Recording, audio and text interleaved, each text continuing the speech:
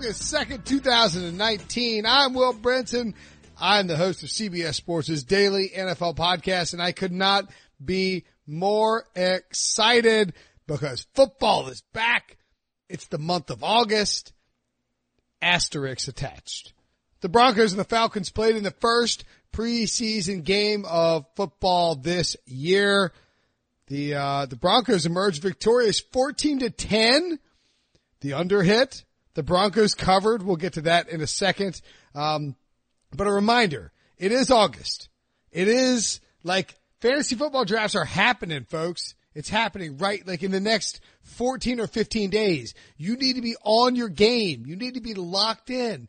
And the best way to do that, I mean, outside of this podcast, we're not a fantasy podcast. We're a daily NFL podcast, but we will bring you everything you need to know over the next 3 to 4 weeks to get you absolutely locked in for your fantasy drafts, for gambling, for the season, for your weekly bets, whatever you need. We will get you locked in. But you should also be subscribing to Fantasy Football Today. Our experts, including friends of the program, Jamie Eisenberg, Dave Richard, and Heath Cummings, who will all be on the show frequently throughout the year, do an incredible job, along with my friend, your friend, everyone's friend, Adam Azer, host extraordinaire of breaking down a daily fantasy explanation of what's going on around the NFL. You must subscribe. Sleepers, bust, breakouts, live mock drafts, interactions with listeners and via email and Acer doesn't open up his DMs like I do, but man, I listen to it every day. It is a great show. You need to subscribe. So go check that out wherever you get your podcast. And one more thing. I need a favor from everybody on Pick Six Nation. So here's the deal. We, for whatever reason are doing we're doing a promo push on sportsline.com, and Sportsline is awesome. There is a ton of stuff that you will get for both daily fantasy, regular season fantasy, and more specifically gambling. You will get every one of RJ White's picks as soon as they are posted on sportsline.com, and you will get your first month free for $1. So here's what you do. Wait. Do it right now. Do it right now, and you'll get it through, September 2nd, right? Or wait a couple of days and subscribe. I will be reminding you of this podcast every single day. I want you to go to sportsline.com/join and use promo code Brinson.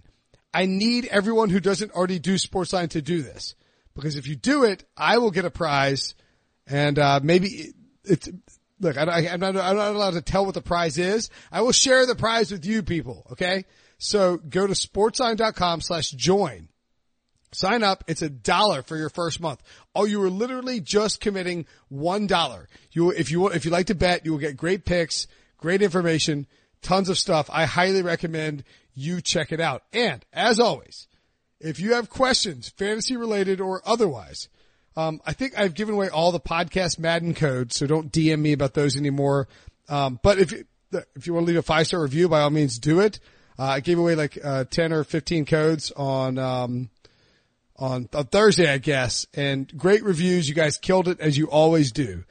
If you have a fantasy football question, keeper question, draft question, trade question, whatever it is, and you want to email me, willbrinson@gmail.com, and you can DM me at Will Brinson on Twitter. I will answer any and all of those questions. I'm not gonna lie, if I haven't answered your DM, they're a little flooded right now with this Madden thing. That's fine, but I will answer every single DM that comes my way about fantasy football. That is my promise to you.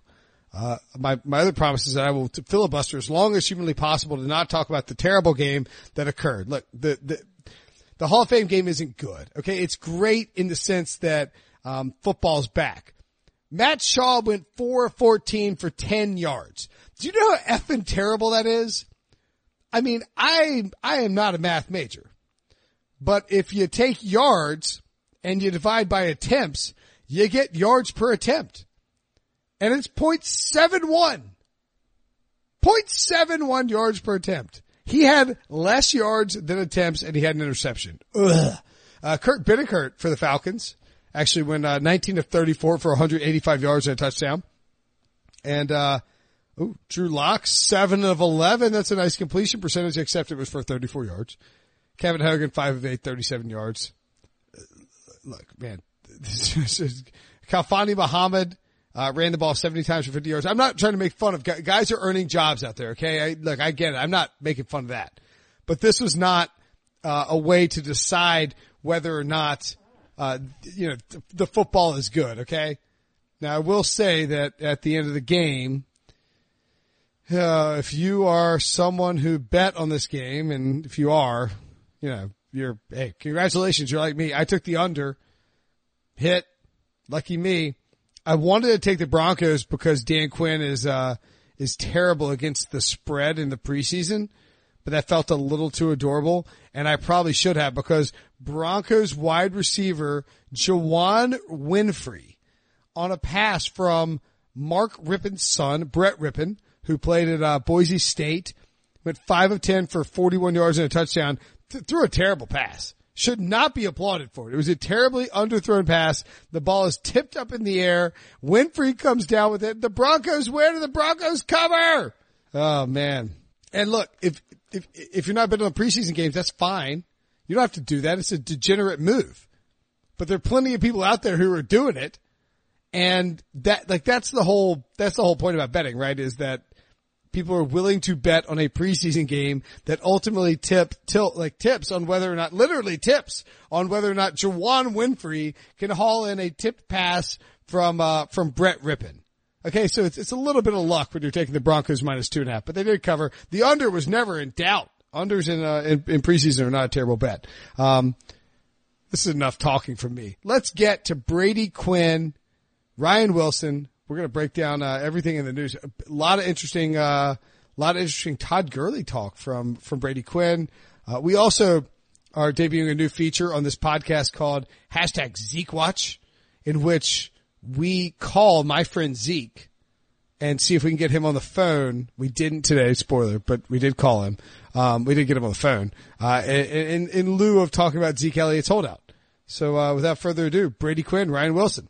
All right, joining me now to talk about all things NFL around the league. We're recording this before we recorded this before the Hall of Fame game that I just broke down, but it is the one, the only Brady Quinn and Ryan Wilson.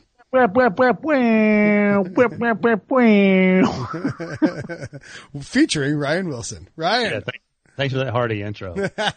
Well, Brady and I.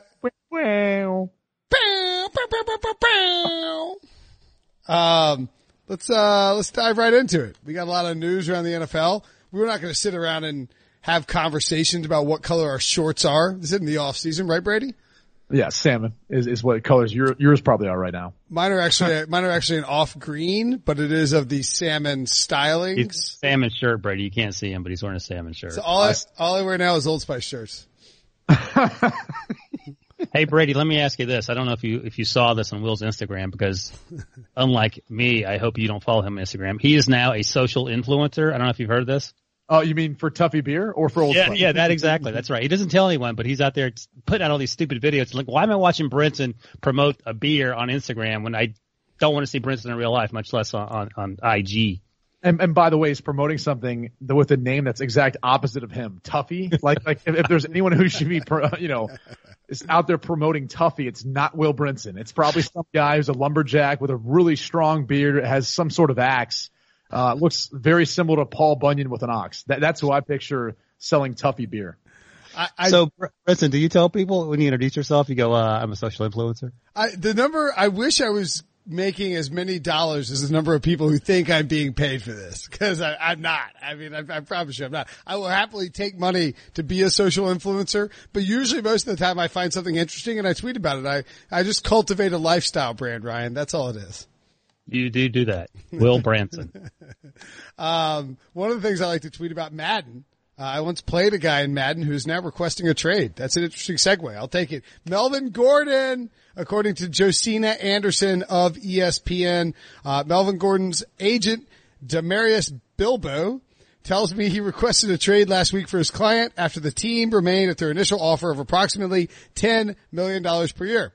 GM Tom Telesco told Bilbo Gordon is still in the family, but Bilbo was not given permission to seek trade partners.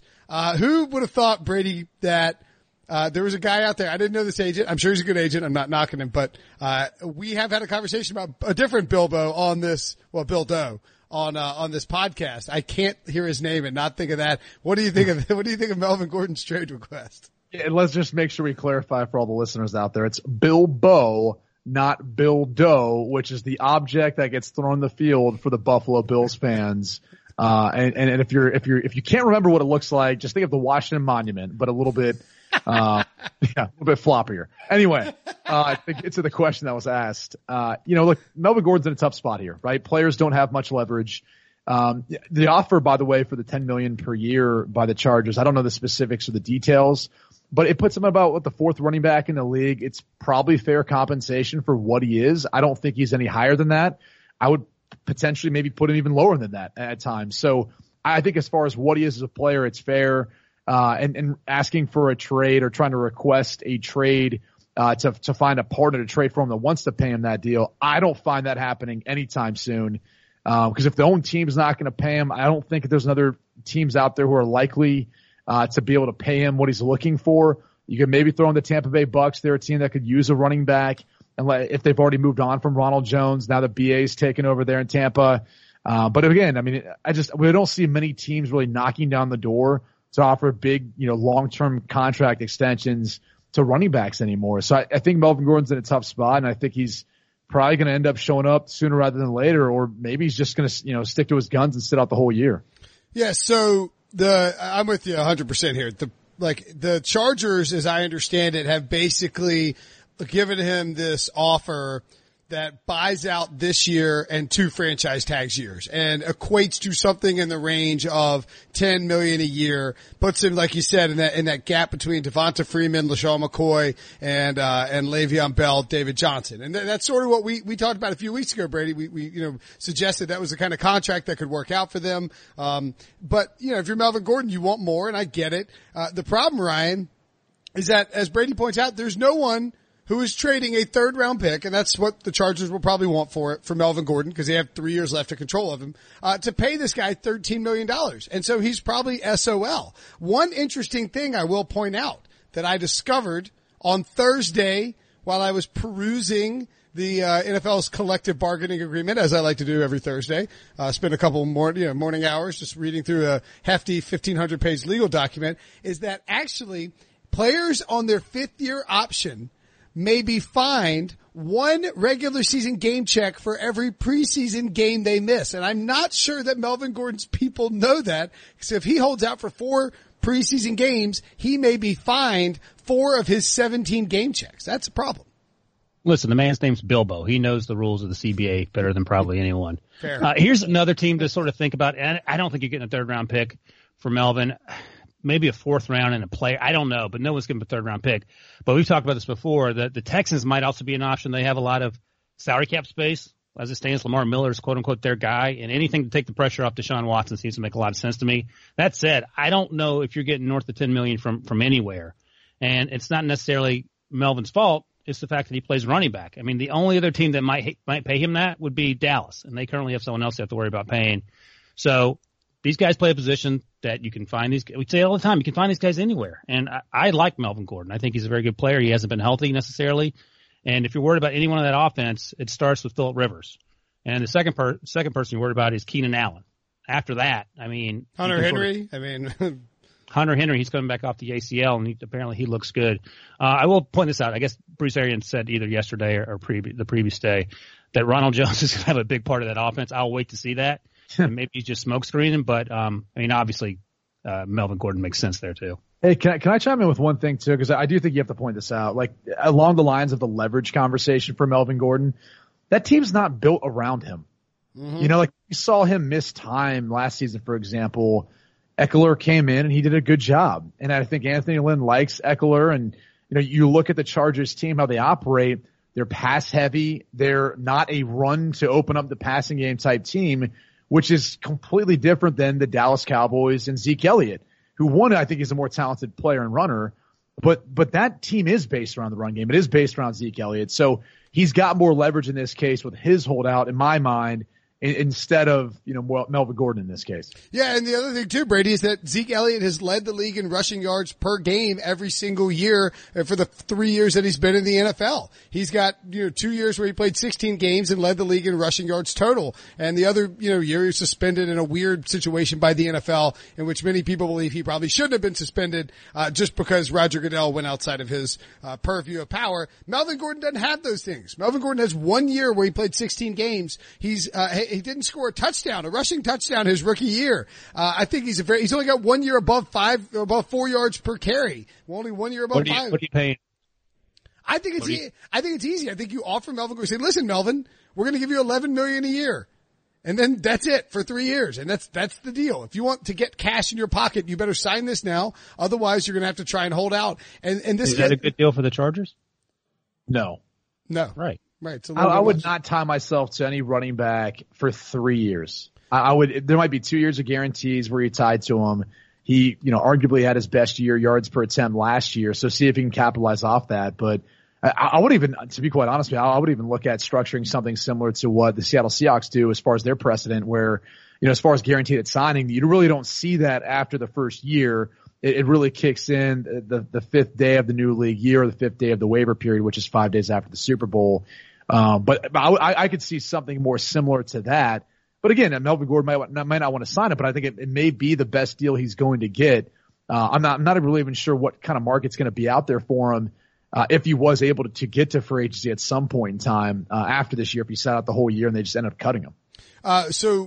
And for the record, so Melvin Gordon, I talked to Joel Corey on the phone for a little bit this afternoon, and we were just going through the mechanics of it because I'm writing about it for CBSSports.com. It's up, it should be up on the site by now. But Melvin, so the Chargers buys in week 12 in order to make sure that his contract doesn't toll. It's like very vague about what has to happen, how many games he has to play for his contract not to toll. But basically, to be secure, he needs to report back around the week 9 or week 10 game that the Chargers will be playing and get 6 games under his belt. Sound familiar? Yeah, sounds very familiar. But if he does that and he only plays 6 games. And he could end up losing 14 game checks because of the fines and the fact that he misses those games. I mean, this could be a situation where he loses all that money and then he has to deal with a franchise tag and go through it again next year. So, look, if you're the Chargers, would you take a 3rd round pick for Melvin Gordon right now? In a heartbeat. I would too. I honestly feel like you could probably find that at some point next year's draft or someone who would equate to the production that he's had at this point in time in his career. I mean, again, he's only played 16 games fully healthy once. He's only been over, 4 yards per attempt once in his career in that season. So, yeah, I think you could find that somewhere else. All right. My nightmare scenario, Ryan, involves the idea that Brady gets a quarterbacking job and leaves this podcast, which is the only thing he does in his professional life right now. Everybody's weirded out. It's like, why didn't Brady do more stuff? Like, he just does that stupid podcast with Princeton once a week. That was a joke for anybody that doesn't know that Brady has a radio show and you got a college football show coming up, right? With, Urban Meyer, Shelley Meyer, huge fan of mine. Oh God, I forgot about that. What happened? Oh God, I just tweeted a joke about Urban's health on Twitter, and Shelley wasted little energy slapping him around like he was a old used up can of Old Tuffy. No, but you got Urban and a bunch of guys over in the Fox. Basically the whole USC squad from their reign back there in the early 2000s. How about Matt Leinart really changing the game for guys on television? Like, I feel like Matt Leinart is the guy who broke down the 5 o'clock shadow barrier. Now, none of us are as, as handsome as he is with that scruff, but he's just like, I'm just going to go on TV with the 5 o'clock shadow. And it sort of let people get away with it maybe more than they had in the past. Agree or disagree? Disagree only because, his name's escaped me at the moment, but legendary San Diego Chargers quarterback. Dan Fouts. Dan Fouts had a beard on TV for a long time, buddy. Yeah, that's a little different. Dan Fouts, my dad's age and rocked a full beard. Matt Leinart has Fouts has done that ever since he entered the booth, and he's been calling games for a while now. Sure. He's constantly had a beard. I would say, and it's not a 5 o'clock shadow. He full well kind of has like a little beard. It's more of like a Southern California beard, if you will. I don't know what that is, but it's not like your your ACC Deep South beard or SEC Deep South beard, where those are like full on beards, like you're somewhere up in the Appalachians or something, you know? Mountain man. Yeah, with an axe and a kind of Tuffy, drinking a Tuffy.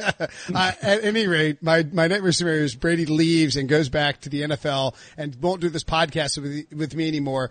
But fortunately, he wasn't the guy who de-retired today. It was Ryan Khalil out of nowhere, another USC guy. Ryan Khalil, the former Panthers second round pick back in 2007, played his entire career in Carolina, out of nowhere.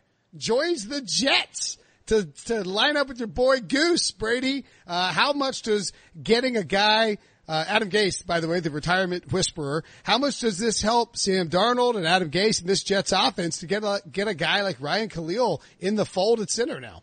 There's a number of ways it's going to help him. I mean, the first thing is this, anytime you give a quarterback the ability to step up into the pocket, which is something that Sam Darnold really didn't have last year, it creates a completely different world, a completely different, platform to throw off of. Timing within the offense, stepping up in the pocket allows you to still, be able to be on time for a lot of your throws. And I go back to the year when the Atlanta Falcons acquired Alex Mack. And when they got Alex Mack, it made a world of difference for Matt Ryan. I believe he ended up being the MVP that year, or at least maybe one of the first 2 years he was there. But that can be the difference, for a quarterback, at least from a physical standpoint. From the mental standpoint, it's being able to take everything off his plate. If they want to, they could put it all on Ryan Khalil. He can handle all the adjustments for the offensive line, whether it's the run game or pass protection. And Sam Darnold doesn't have to think about that. He can just go with whatever call Ryan Khalil makes. He can just worry about the coverage, worry about what he sees. And if he has any issues, address those issues either by overriding what Khalil wants, or just, having a quick answer, whether it's throwing hot, side adjust, whatever. So, it can take a lot off of his play mentally. And sometimes that's not a bad thing, especially when you're in the second year in the league and you're in the second year, but with a new offense. And so maybe they want to do that. Maybe they don't. Either way, it should at least at a minimum help clear up the pocket for him. Hey, Brady, let me ask you this, because we talk all the time about how left tackles are one of the most important people on the field, and now right tackles have sort of gotten that. And Garrett Bradbury got a little heat, not personally, but people talked about maybe he shouldn't be a first-round pick. Could you argue, and I feel like this makes a lot of sense after seeing the Steelers go through this 8 or 9 years ago, the center is the most important position on the offensive line, because you have a center that's getting blown up every play. Nothing's going to work. Yeah, especially now when you're looking at who the best defensive player in the league is, and Aaron Donald. I mean, there's times in which he could line up over the ball if you wanted to, or find his way to that matchup with the center. And really, it's the shortest distance between 2 points, a straight line. And the closer Aaron Donald is to the quarterback, obviously the more of an issue that's going to be. So, yeah, I mean, I think you can make a case for, at least in regards to the relationship and all the working parts between a quarterback, especially a young quarterback, and a center. You could definitely make the case. And look, something that gets overlooked all the time is, a center who can shotgun snap consistently in the right spot. This game is evolving more and more to being 50, 60% from shotgun. Well, if that's the case, and whether it's in the run game, the quarterback run game, and you've got a zone read, and you have a guy who's inaccurate with a shotgun snap or has to throw back there extremely slow, he can mess up the timing of just that, let alone the timing in an actual passing game. So there's a lot of things that I think you take for granted with a really good center. And I do think you can make the case for them being the most valuable piece on an offensive line for the reasons that I mentioned and the reason you mentioned. Elsewhere. By the way, quickly, Brent, one more thing. Max Unger retired for the Saints, and they drafted the kid out of Texas A&M in the second round. Eric McCoy. Yeah, so that's another sort of matchup to watch, because those are huge shoes to fill, and obviously you're blocking for Drew Brees there. Of course, you know this because you listen to this podcast, but as Jeff Schwartz pointed out, he thinks Eric McCoy is going to be ready to roll week 1 at a high level. Now, I don't know if it'll be Max Unger high level, but very high level. And it matters too, Brady, right? You're talking about a quarterback. You gotta have a guy, you gotta have your compadre that you can shove your hands under his butt and get going and stuff. Especially Drew Brees though, cause he's shorter, right? So it makes it even more important he can step up and really you move the mess out around him, because if that guy gets blown back into his lap, he can look through the bottom of his helmet all he wants, but he's going to be looking in the back of his center or defensive lineman. So it's not going to matter at that point. So even more so for short quarterbacks. And yeah, the Saints, by the way, have always had always had, like, back when they had, Jari Evans and, they were always key on having, protection on the interior. That was big for Breeze. And so I agree, Ryan. Good call. The Cowboys, we cannot do, we may have a special segment on this, TBD. We'll try to make it work. But, first things first, let's talk about the Cowboys. They said that they will not be market setters. Dallas continues to draw all the headlines this offseason. It's almost like they like getting headlines. Zeke Elliott continues to stay away. Asked about it, Stephen Jones said, we've got 3 really good football players that we are dealing with here and that have very good representation, and they want to see the market. He told The Athletic, we can't push the issue unless we want to be a market setter, and we're damn sure not going to be a market setter because of all the things that go with being a Dallas Cowboy. Can I interject something here before we talk about it? I just want to read you a couple quotes. One's from February, and this is Stephen Jones at the Combine. He says, we've got a budget that we're going to pay Zeke a significant contract. We saw where Gurley got paid, and that's probably where it starts, and we'll go from there. So that was in February. And then the other day, Jarris said, you don't have to have a Russian champion to win a Super Bowl. Emmitt Smith was the first one to do it in 1993. So they're talking out of both sides of their mouth. I don't know why you would backtrack on the original comments. I just figured you wouldn't make them, but that seems to be where we're at with at least starting with Zeke and going on with Dak and Amari. I think the reality of those quotes may have been the reality that was slapped in Jarris' face, or Stephen Jones for that matter, with, 2 other players outside of Zeke that you're negotiating with, and then realizing, whoa, holy cow, maybe we actually got to pay all these guys a lot more money than we thought we did. So that might be one of the issues.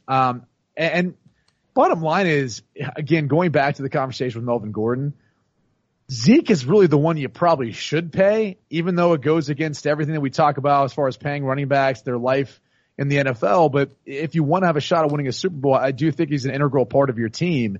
Dak's the one that I almost feel like, again, he should be offered a longer-term contract. But if he's looking at trying to make money like Russell Wilson or trying to beat Carson Wentz's deal, I think there's maybe a case to be made, at least from, what he's done so far in the league, his health, his production, head to head versus Carson Wentz, if you want to use that as a metric. But the bottom line is, I'm not as sure on him being the type of quarterback that can ultimately take them by himself to a Super Bowl and do it, down the field, throwing when he needs to.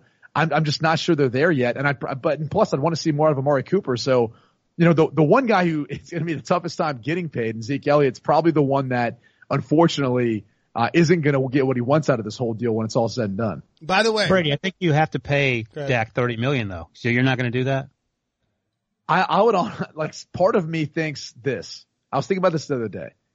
He's going to show up. He's going to show up. He's not going to all of a sudden sit out this season, right? He's going to last year in this deal. Zeke or Dak? No, Dak. Dak's not sitting out. Dak's showing up. Exactly. Yeah. Exactly. He showed up. He's already there. He's got to show up.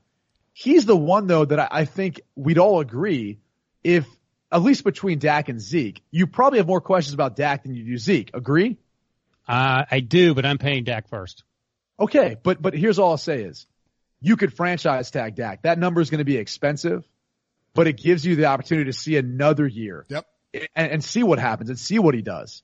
And you could sign Zeke to that deal, who you feel probably more confident the type of player he is.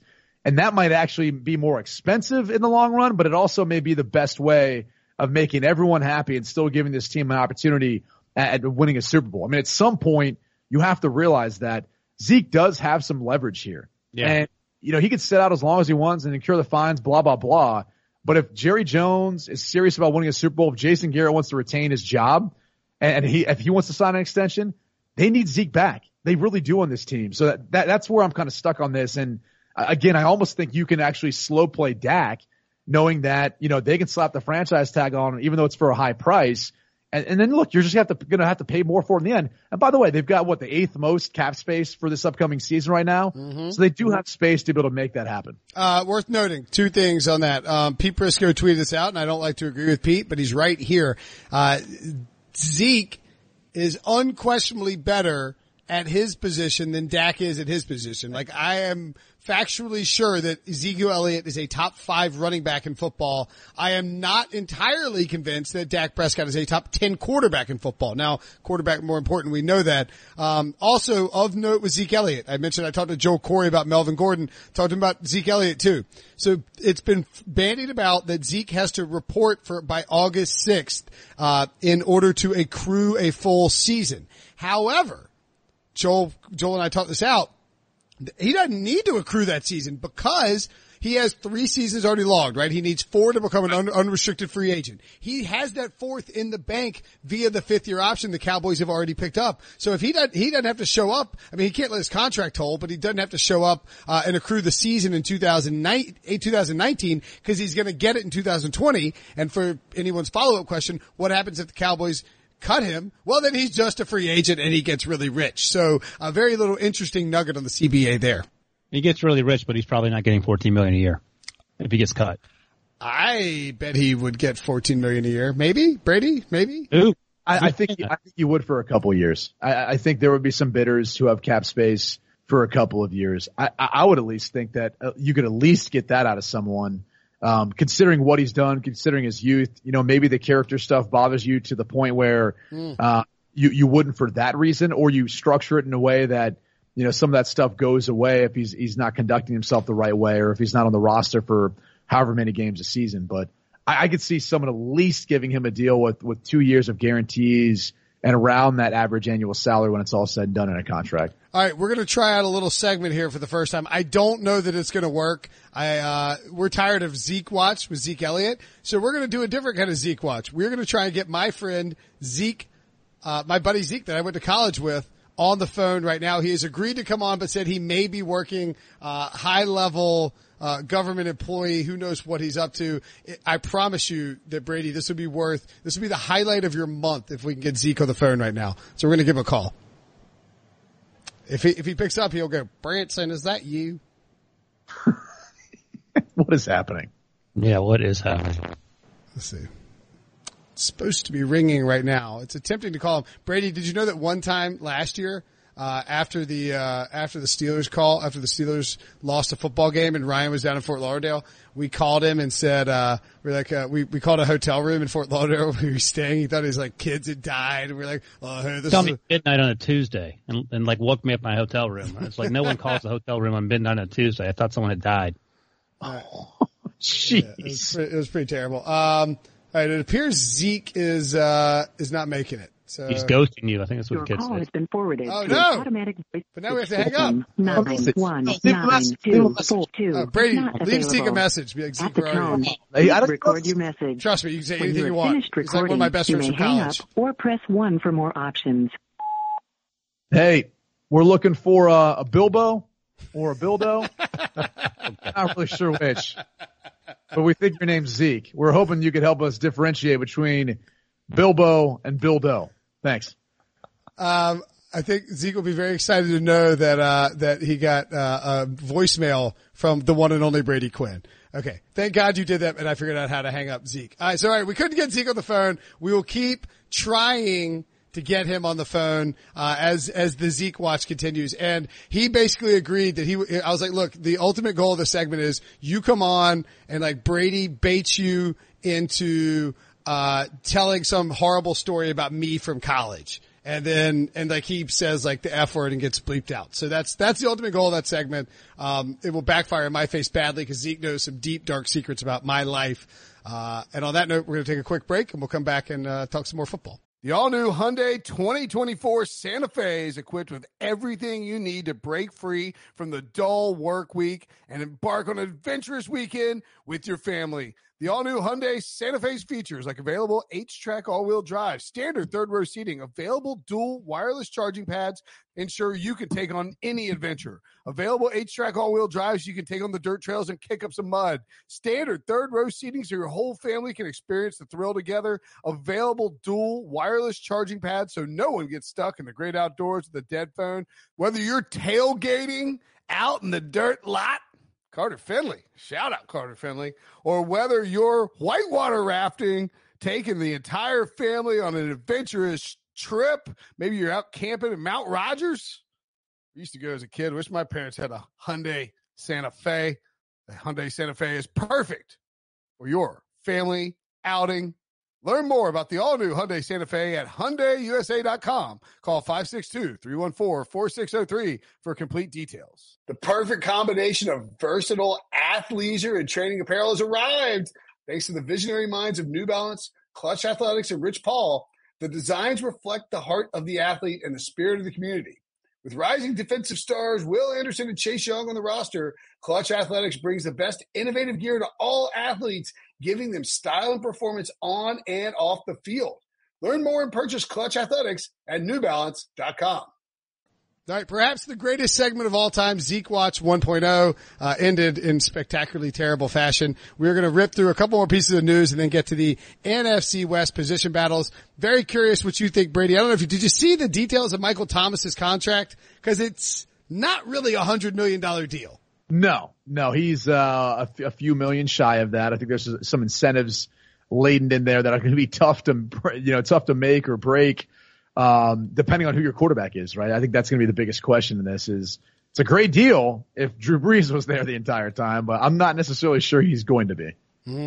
What do you think about it, Ryan? He's got to catch 100 passes, gain 1,400 yards, score 12 touchdowns, and get to the playoffs in order to get to that $100 million in 2022 and 2023, a time in which it would be surprising if Drew Brees was there. And per Football Talk, the full guarantee at signing is $35.64 million, covering the first 2 years and a slice of 2021. This is Mike Florio writing. And then from 2022 through 2024, it's a series of year-to-year Saints options. It's amazing how these things look different once you see the actual details. Yeah, we were just talking about the hypothetical of Zeke getting traded or Zeke getting cut and someone signing him. I mean, all these contracts are on-threat deals the first 2 or 3 years, and that's the case with Michael Thomas, who, by the way, is still on average the highest paid wide receiver by $1,002,500. So he's ahead of Odell Beckham. He's ahead of AB. He's ahead of Mike Evans. And, that's a big part. These guys want to be the highest paid at their position. Michael Thomas has certainly earned that.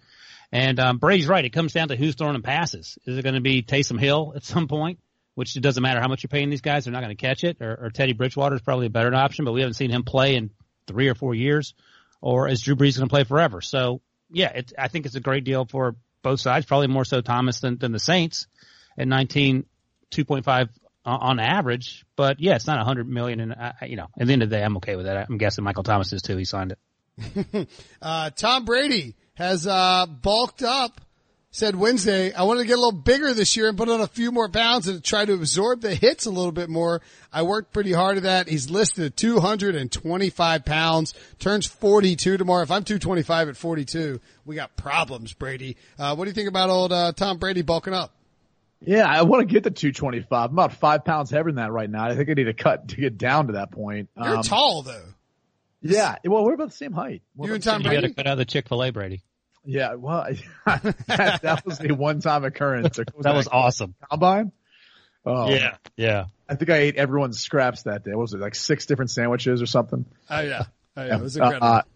That's definitely not on a Tom Brady diet, so needless to say. But look, he's obviously not as mobile as he once was. Not that he ever really was, even though this offseason it does seem like he's gone the lengths of trying to show us how fast he still is. He did run a better 40 times supposedly than his actual combine time, based on him and his trainer. But look, they've got some changes on the offensive line. I think there's some questions there. And I think he probably realizes now, not having a guy like Gronk, who is usually going to be in the short intermediate passing game at this point. He's a big target. That's your safety valve a lot of times. You get the ball to your hand quick when there's pressure. When you don't have that guy, yeah, you've got Edelman, you've got some other pieces, but those are works in progress outside of Edelman. And so maybe he feels like he's going to have to hang on to the football longer, and he's going to need to take some of those hits. Tom Brady. Will, quickly. Is there any scenario if Tom Brady is healthy that the Patriots don't win the division? Like anything you can think of? Honestly, I can't think of any, just because the Dolphins roster is that. Even though they've tended to split with them, and maybe much like Matt Patricia last year, where the Lions, were able to beat the Patriots somewhat easily. Maybe Brian Flores has the secret, potion to stop Tom Brady. I don't know. But that seems unlikely. The Jets just don't have the roster either to make me feel confident they'll be able to compete, even though I know Adam Gase knows that organization really well. And then you've got Buffalo, and I'm just not sure. So I would say there is no scenario in my mind unless he gets hurt. Hey, Brent, I wanted to mention this quickly. I don't know if you saw this tweet coming out of Patriots training camp, but Jakobi Meyers. I was going to mention Jakobi Meyers. He is looking better than N'Keal Harry, according to reporters' opinion. I mean, look, Jakobi Meyers is a tall, physical slot receiver. He's a perfect fit for the Patriots. I was surprised they didn't actually draft him. They got him as an undrafted free agent immediately. I think he's going to make the roster, and I think there's a chance, Brady, that he has more catches than N'Keal Harry this year. Sure. Yeah, and there's a chance too he gets sponsored by Tuffy when it's all said and done because he's another NC State alum where we're shocked that he didn't get drafted. Shocked that he didn't get drafted higher. Why weren't more of these NC State wide receivers drafted higher? I don't know. Kelvin Harmon looks like the best wide receiver at the Redskins right now. That's not saying much, but he does. Oh, jeez. Hold on. We got more Tom Brady news there, and I've managed to queue up what I think is the audio of Tom Brady discussing his contract situation. A little spicy here. Such a great experience, over a lot of years. And, I appreciate this team and the opportunity it's gave me, in 2000. And I play for a great coach, Coach Belichick, and Josh and I have a great working relationship.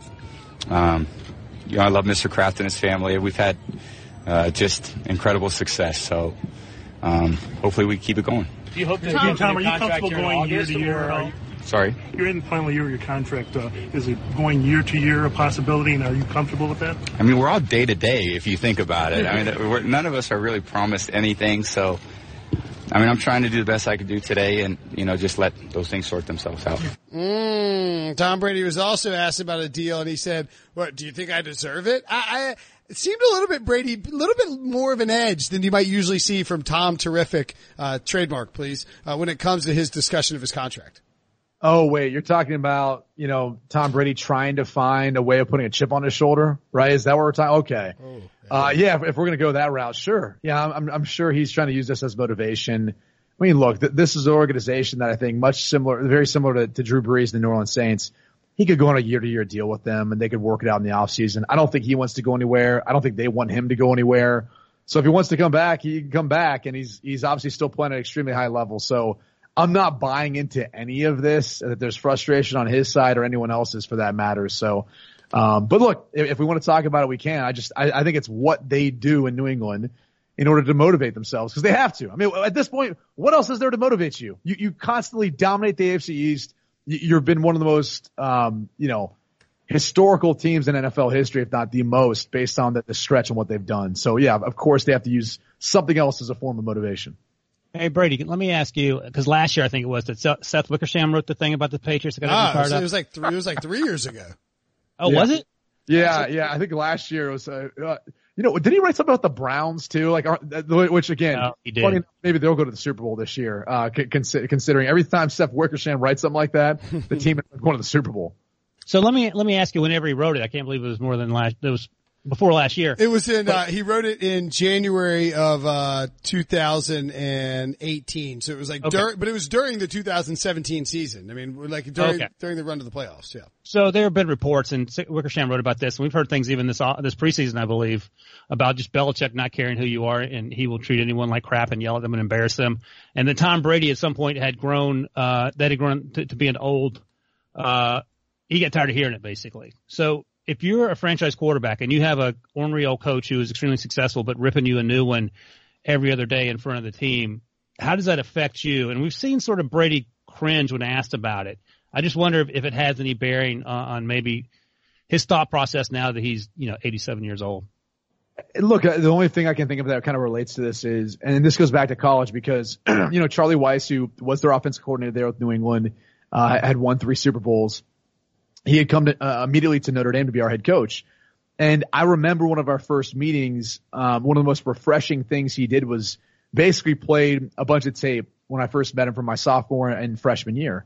And he said, look, I've watched everything that you've done so far in your career, and you're my guy. We will go as you go. And, kind of went on, it's kind of talking about that and talking about the offense and the system. Now, once it came time for training camp and all that, I was his guy. But I was getting tongue lashed worse than anyone else.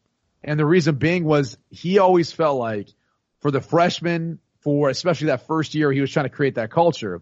If he could yell at me, if he could basically tear me down in front of the entire team, then everyone was held accountable because and everyone felt vulnerable and kind of fearful of that happening to them. And he knew I could kind of take it. Now, fast forward, that year we end up, going to the Fiesta Bowl. We have a good season, not great, good season. But best we had since I was there and best we had in a little bit of time.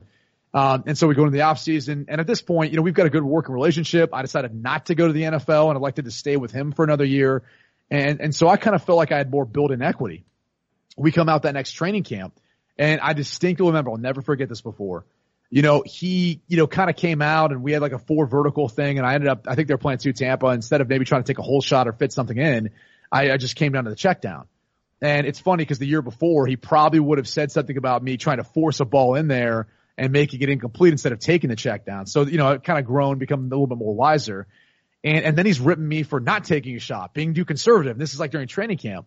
And so I remember walking over to him and asking him a question, and he literally just kind of chewed me out. And at that point, I was and this wasn't even in front of the team, but at that point, I kind of thought to myself, I thought we had a better relationship than that. Like I thought we were to a different point, and maybe that's just a point you can never get to between a quarterback and a head coach, at least one that really follows that Bill Parcells, Bill Belichick coaching tree. And right. That's tough to internalize because, you feel like when you have success and you've got that very close relationship, working relationship, you feel like you can have just a kind of open, honest conversation. But unfortunately, in that realm of kind of coaching and that the coach and player, it's not really allowed because ultimately the coach is always the more dominant figure in that point. So he has to take control over it. So I just remember walking away from that thing and I'll never be able to feel that close to him because of that, if that's how he's always going to handle this. And that's probably what I imagine to be very similar to Bill Belichick and Tom Brady, and just unfortunately how that relationship most likely will always be.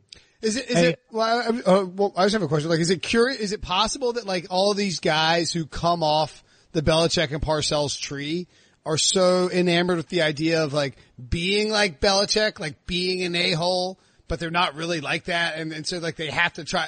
Is it possible that it creates part of their struggle as being coaches because they're trying to be like Belichick from an emotional approach to it instead of just embracing their own way that I think in my mind Bill Belichick is just a grumpy executioner who also has a great sense of humor and is capable of interacting with people in his own different way. Does that make sense what I'm saying? Everybody's trying to be Belichick and that's why it just doesn't work. Not just schematically but also emotionally and mentally. Yeah, look, I don't really know Bill Belichick outside of meeting him a few times and talking with him, but I would imagine who he is behind closed doors is who he's, is very different than who he is in front of the team. And I think that's one misconception that some of his assistants that move on to become head coaches have. I think the other thing is, we always seem to revert back to our greatest form of training. And so because of that, we're all guilty of this. I mean, if you've been successful to some point in your life, right? Or you've learned from someone who's been successful. Thank you. You'll think back what they do.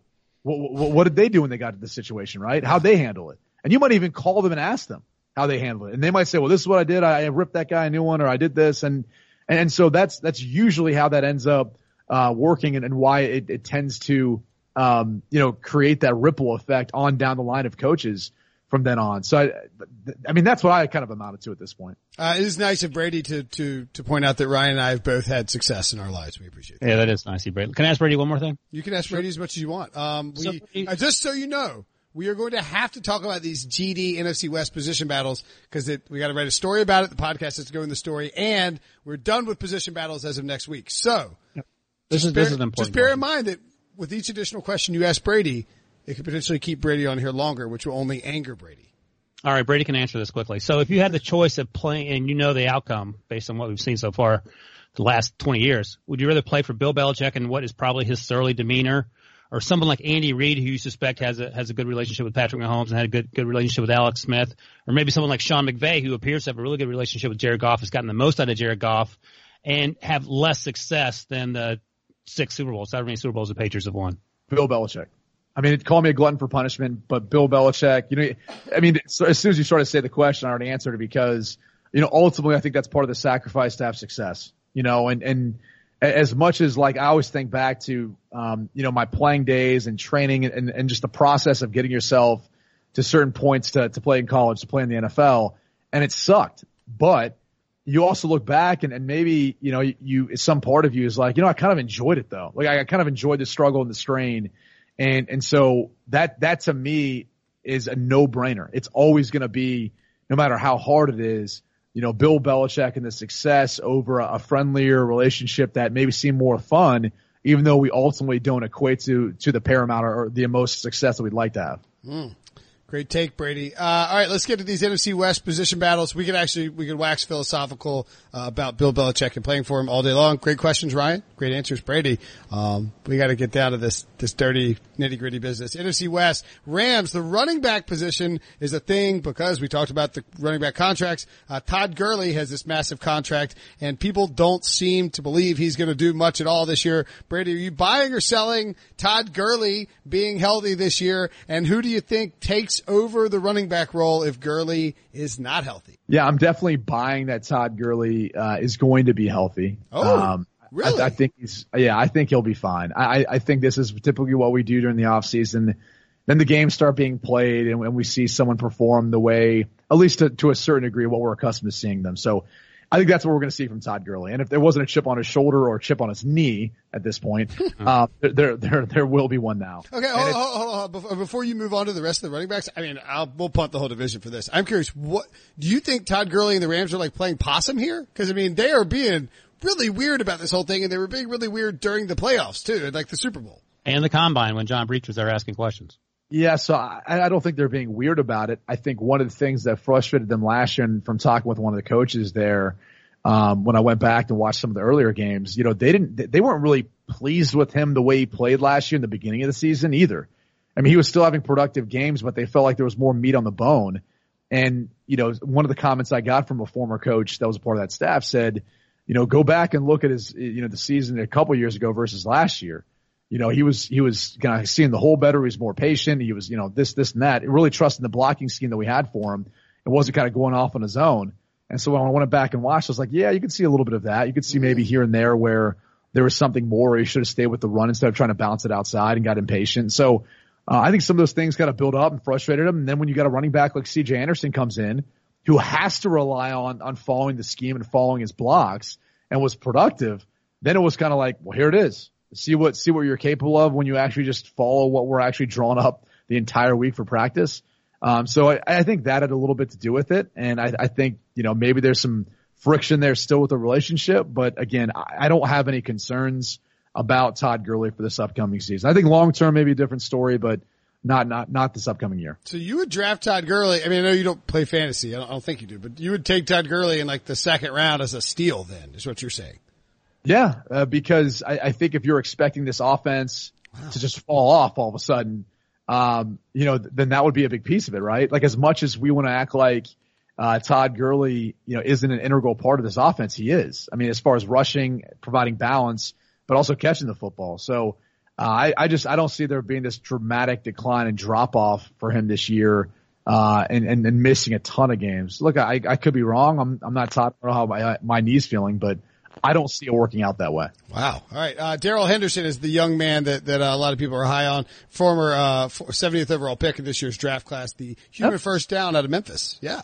Another draft pick, DK Metcalf for the Seahawks, Ryan, is trying to carve out a big old niche in that receiving core. How do you see, I mean, Tyler Lockett's the clear number one for Seattle at this point. Not necessarily a true number one, as it were. And they may have a fall off with no Doug Baldwin there. But how else do you see this playing out? Can you see DK Metcalf becoming the guy in Seattle? Well, I mean, all sorts of Russell. They're heavy on the run game. I think Tyler Lockett was fine last year. He was amazing last year when Doug Baldwin was banged up. So I don't think there's any drop. Well, he was the most efficient wide receiver in football statistically last year. I'm just saying, like, physically, he doesn't have this, like, he's not built like a Michael Thomas, Julio Jones, Odell Beckham, DK Metcalf, right? Yes. Yeah. But I mean, the knock, I like DK coming out. The knock obviously was that he ran that terrible 3-cone drill and he wasn't shifty, but he wasn't asked to do that at Ole Miss. He runs 9 routes and he gets open deep. He outruns people. He wins contested catches. And I think that's something that makes a lot of sense for Russell Wilson, who's one of the best deep ball throwers in the NFL. I think another guy to sort of watch for the Seahawks is the rookie out of West Virginia, Gary Jennings, who is a slot guy, but he's big and he's fast. He played with Will Grier. He got drafted. David Sills didn't. And I think he could also contribute, and he might actually contribute more than DK Metcalf early on because you're asking him to do what he's always done, and DK has an adjustment to make. And the biggest thing with DK is injuries. He has been unable to stay healthy, even though he's built like Will Brinson in his 20s. So I think that's the biggest question. I think Tyler Lockhart, Gary Jennings, and then DK Metcalf might be sort of the breakdown, at least in terms of Lockett being the veteran and those two rookies. Brady, would you like to dive in on the Seahawks wide receivers, or would you rather talk about what the Cardinals are going to do at cornerback this year? You know, to be honest with you, I think Ryan did a great job, and that's how I feel, like very similar to when they drafted Gary Jennings in the 4th round.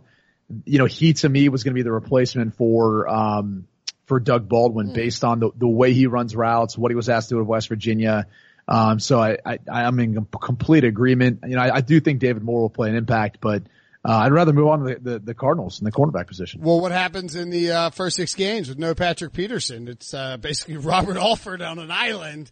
Free agent signing, 3 years, $22 million by the Cardinals after the Falcons cut him. He's 30 years old. They've got Tremaine Brock. And then, of course, 33rd overall pick Byron Murphy. Not exactly the deepest part of what should be, no doubt, an impressive defense for a Cliff Kingsbury-led team.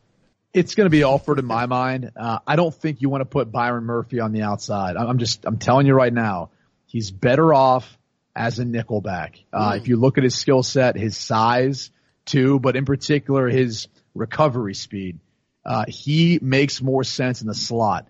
I wouldn't put him outside. I think he could get in a lot of trouble out there being undersized and lacking the type of recovery speed you need going up against either the really fast guys or the really big guys. So, and mind you, too, he's a rookie, so there's going to be a learning curve there to some degree. So Alfred makes more sense. Keep Murphy on the inside.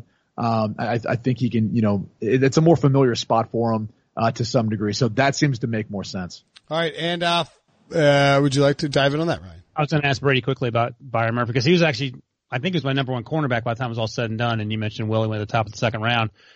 So you did a lot of Pac-12 games, so you saw a lot of them. You weren't crazy about him. Is that because of his size, speed, or just from the games you actually called?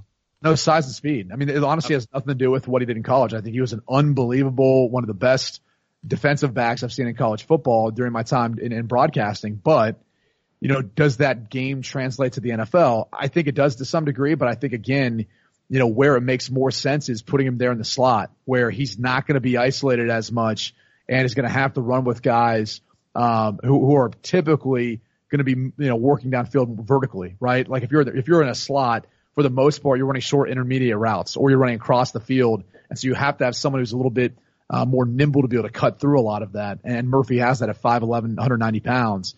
And again, his 40 time wasn't what you'd hope it would be for someone who is of that size. So again, I think it makes more sense in the NFL game to put him in the slot and not try to put him out there on an island. Running backs for the 49ers. A lot of skill position battles in here, and I looked at I double checked Debo's breakdown. He did a good job of listing it. Jarrett McKinnon, who they signed to that huge deal last off season, kind of a scat back, 27-year-old, coming off a torn ACL. Tevin Coleman signed to a 2-year, $10 million deal. That was the signing you really should have done instead of McKinnon.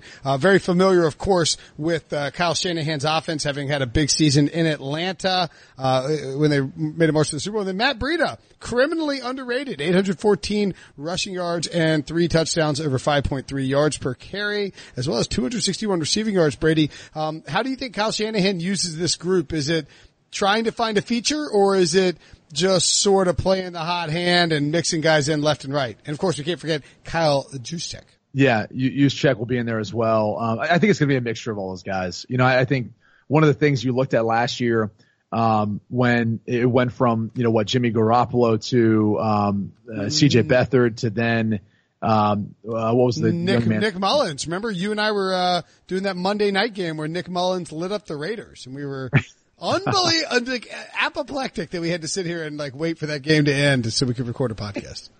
But if you go back and look at it outside of Kittle too, the ball was dispersed around a little bit. I think that's part of the offense that Kyle Shanahan would like to run. And so because of that, I think you're going to see a mix of all 3 of those guys. A, because they can all catch the football out of the backfield, and then B, because they all have a different, you know, type of skill set. So I think this is going to be more shared carries amongst them. Because of their skill, and also, you know, McKinnon, I don't think is big enough to be the bell cow. Coleman maybe could, but more curious to see how those 2 in particular work into the system, because I both think they're very capable backs. And again, good weapons for Jimmy Garoppolo if he can never just stay healthy. Ryan, I know you're dying to jump in on a hot take of the 49ers running backs. I'm just kidding. You don't have to do it. We can get out of here, mosey on out and head off into the sunset unless you got some hot take on the Niners running backs you want to speak. No, I think Coleman should probably get most of the looks. Jarrett McKinnon was overpaid, and he's sort of a scat back, and he's coming off that ACL as you talked about. Yeah, it's an avoidance situation in fantasy unless one guy is getting the bulk of the carries. All right, guys, it's been a blast. Brady, as always, it is a pleasure to talk to you. You look resplendent in that little tiny black circle that they won't let us look at Brady. That's how handsome he is. Yep. Yeah, that's how, yeah. I can see you guys though. Yeah, I wore a hat just so you wouldn't make fun of my haircut. And, don't worry, next time we will get Zeke Honeycutt on the live. Brady, Ryan, it's blast, Last guys. name Honeycutt? Honeycutt. You buried the lead. Holy cow. Whose last name is Honeycutt? Do you want to hear He has to be in witness protection. There's no way that's his real name. Do you want to hear his full name? I think he's got some chaw in his mouth as we speak right now. His full name is Jeffrey Zeke Woodside Honeycutt. Woodside, my goodness. And Zeke isn't short. That's his name, right? No Ezekiel. Jeffrey Zeke Woodside Honeycutt. This guy is a mountain man, and he probably chops wood daily. He's like, hey, you work out today? Yeah, I chop some wood. Yep. I'm not kidding. He talks like this. We are going to get him on the phone. Spit tune. Is that what he had, a spit tune to spit in his little chew and all that? I don't think he ever did chaw necessarily. Zeke does like his brown liquor though. I can tell you that. Moonshine, maybe a little here and there. Oh yeah, moonshine for sure. All right, we got to get out of here. We should go. It's been too long. Always a blast. We'll see you guys next week.